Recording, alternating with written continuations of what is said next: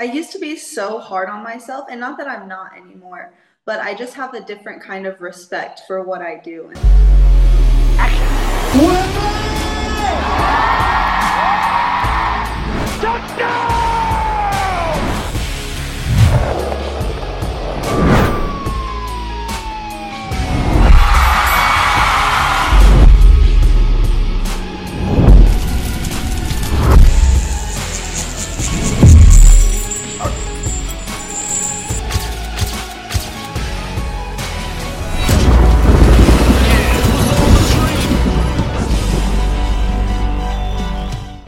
Welcome to It Was All a Dream with me, Nathersonn. Today I'm joined by Mia. Mia, if you want to introduce yourself, let the people know who you are and what it is you do. Yeah, so my name is Mia Castaneda. I am from Texas in the United States. Kind of grew up all around Texas, traveled there for a while. Now I am currently in Mexico playing professional basketball, and I'm excited to tell you guys a little bit about, how I got here. That's amazing. So was being an athlete always your dream? Was it always on the radar? I think so. Yes, I have very early memories of playing softball and soccer. At the ages of like 4 or 5 years old. So I kind of knew an athlete, but I didn't know basketball quite yet. I actually didn't get introduced to basketball until I was 7. Okay. So what would you say inspired you to become a professional basketball player? I It was the only place my mom let me go unsupervised. So that was my kind of like getaway place, my therapy. When I did finally get introduced to basketball, my parents had got a divorce. And so there was a lot of stuff going on at home. So when I wanted to get away, I would go to the gym. Um, and it just kind of was my distraction. And I ended up finding out I was kind of good at it. And people told me I was really good at it. And I just kept practicing. So I ended up falling in love with it. Did you do it much at like high school or anything like that? Yeah, so I played all 4 years on the varsity team in high school. And then I went to college and played all 4 years in college as well. So my college story is a little crazy there, but played all 4 years in college. And then COVID kind of put a little stop to it, made things a little hard. I didn't think that I was actually going to get to become a professional because COVID hit right at the time when I was graduating, and I didn't really know where it was going to go from there. Um, but it ended up working itself out, and now I ended up getting to do what I wanted to do.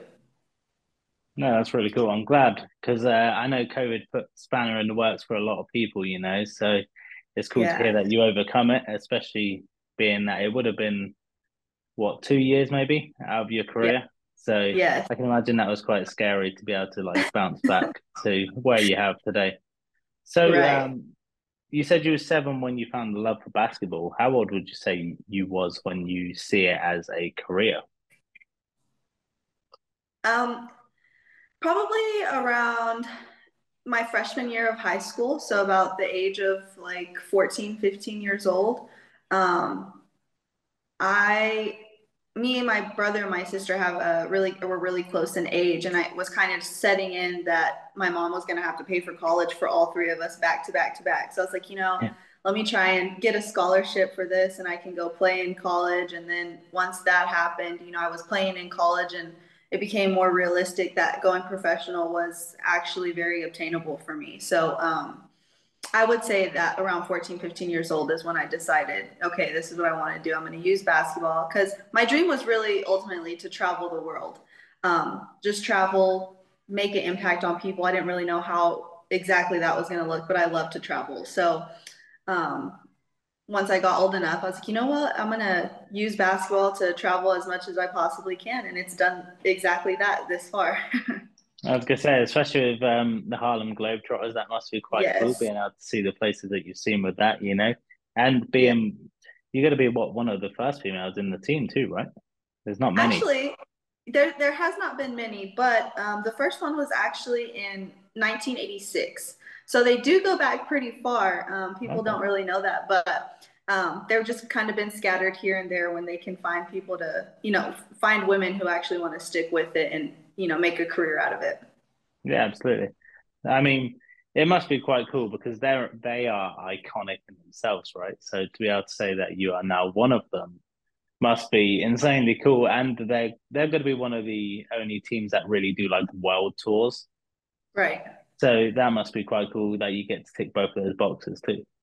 Yeah, it's, really, it really is a dream come true. I never thought I would do the Harlem Globetrotters. Matter of fact, whenever they asked me, to go try out, it's like, there's no way I'm going to do that. Like, that's not really who I am or, No. the kind of basketball I like to play. I'm a very competitive person. And I was like, there's no way that's going to happen. But I'm very glad that I did it. And it turned out to be one of the best experiences that I've ever got to be a part of. No, that's really cool. I'm glad to hear. So, what would you say really inspired you to kind of pursue basketball? I think my inspiration really came from my family. They, my mom and my dad sacrificed so much to be able to get me to do what I wanted to do, go to the different tournaments and, travel from here to there at such a young age. So once I became older, I, didn't want all of that to necessarily go to waste. Not saying that people who don't make it professional go to Yeah, waste, but for me, my inspiration was I want to be able to pay them back for what they were able to give me. It was such a happy time of my childhood. All of my best friends came from, sports, and even into my adult years, all of my friends and closest mentors have been through sports. So it was really just an inspiration to be able to give back to those and that they could see that their sacrifice paid off in some way. yeah, absolutely. So, just touching on where you mentioned like mentors there and like your parents, who would you say some of your idols was? I mean, I know for me personally, although I don't do anything to do with like basketball or sport, Michael Jordan was always a huge like idol to me because it was more of his mentality of like Right. it was always such a personal thing, but he always tried to better himself, you know. Um, and he'd leave it all on the court. He'd give it his greatest every night. So that just kind of like was a attitude that was like inspirational to me. So who was Mhm. some of your idols?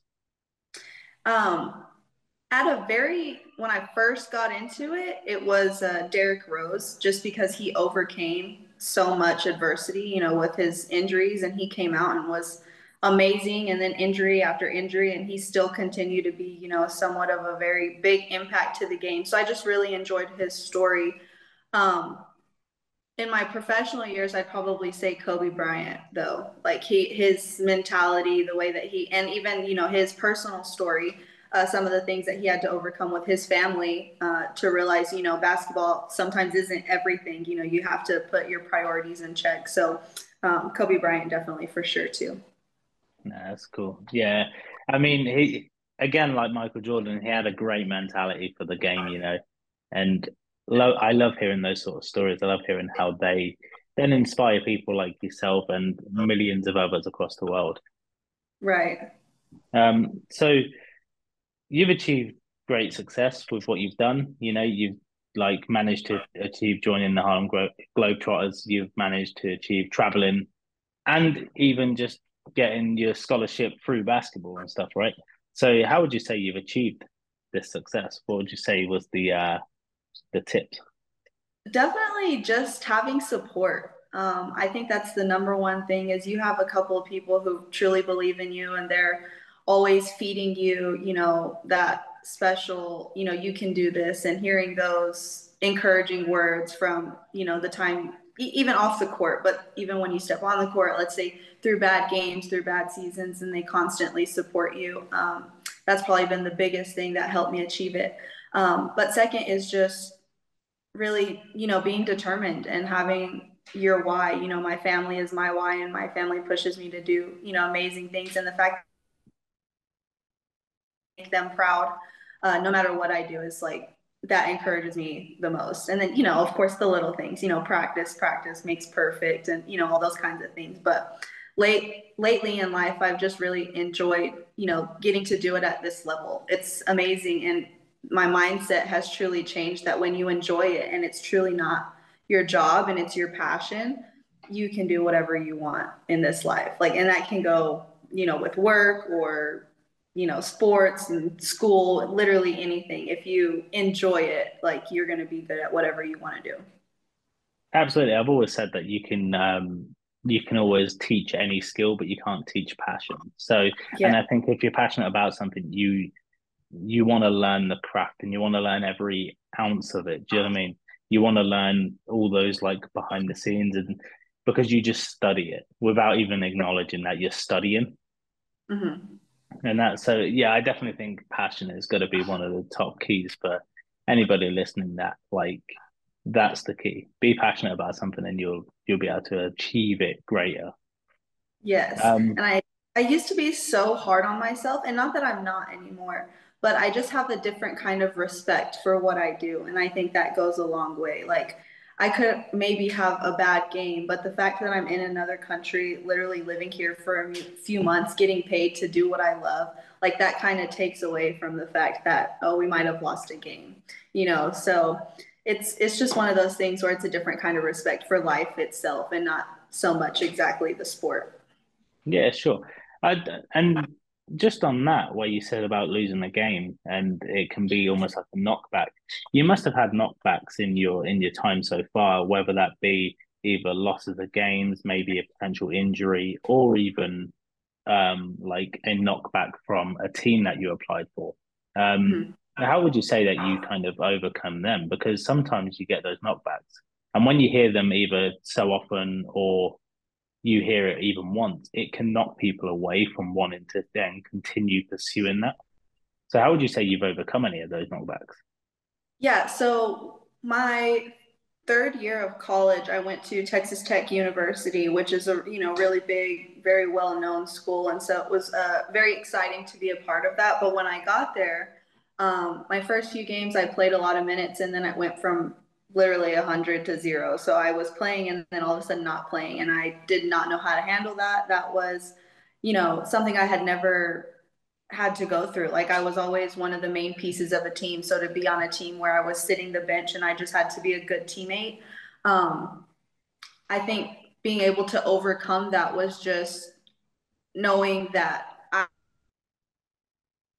as a person was more than basketball. So I had to feel, yes, I was so passionate about it and I did never once did my love, fade away from the game. I still loved it.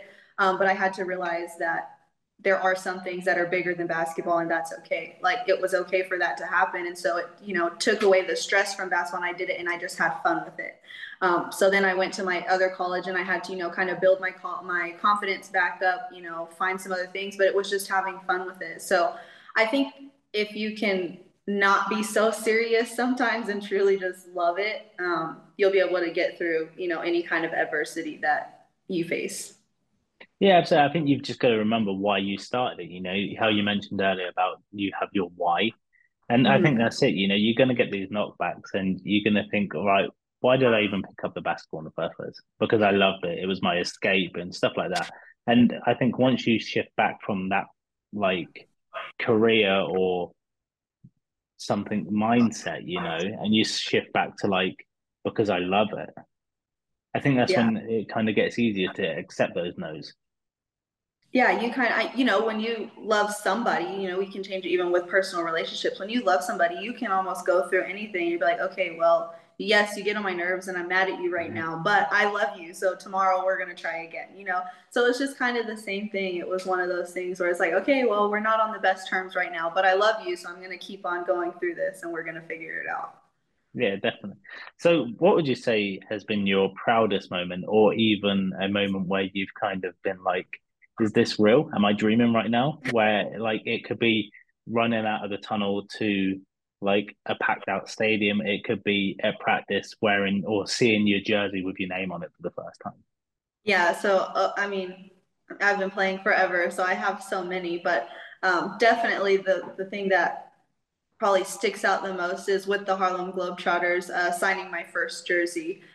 When I had somebody who came up, with my jersey on and my name on the back, like it was the coolest thing ever. It was a little girl, and she was just super excited that, for her, she was so amazed that she was talking to me. And Yeah. I, on the other hand, was just as amazed that she was wearing my jersey. So it was like, she's like, can I have a picture with you? Like, no, I want a picture with you. It was one of those things that was just I'll never forget that moment. So it was really, really cool. But yeah, running out of the tunnel, no matter where I am with the Harlem Globetrotters here in Mexico, like that never gets old. Like I truly feel like I'm living a dream every time I run out of the tunnel or my name gets called. So that's also a really special thing to Yeah. me.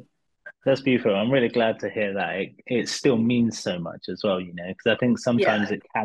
it can almost not necessarily wear off, but you can kind of get used to it. So I'm really glad that like you still get that feeling and that motivation to go out when you hear your name, it gets you fired up.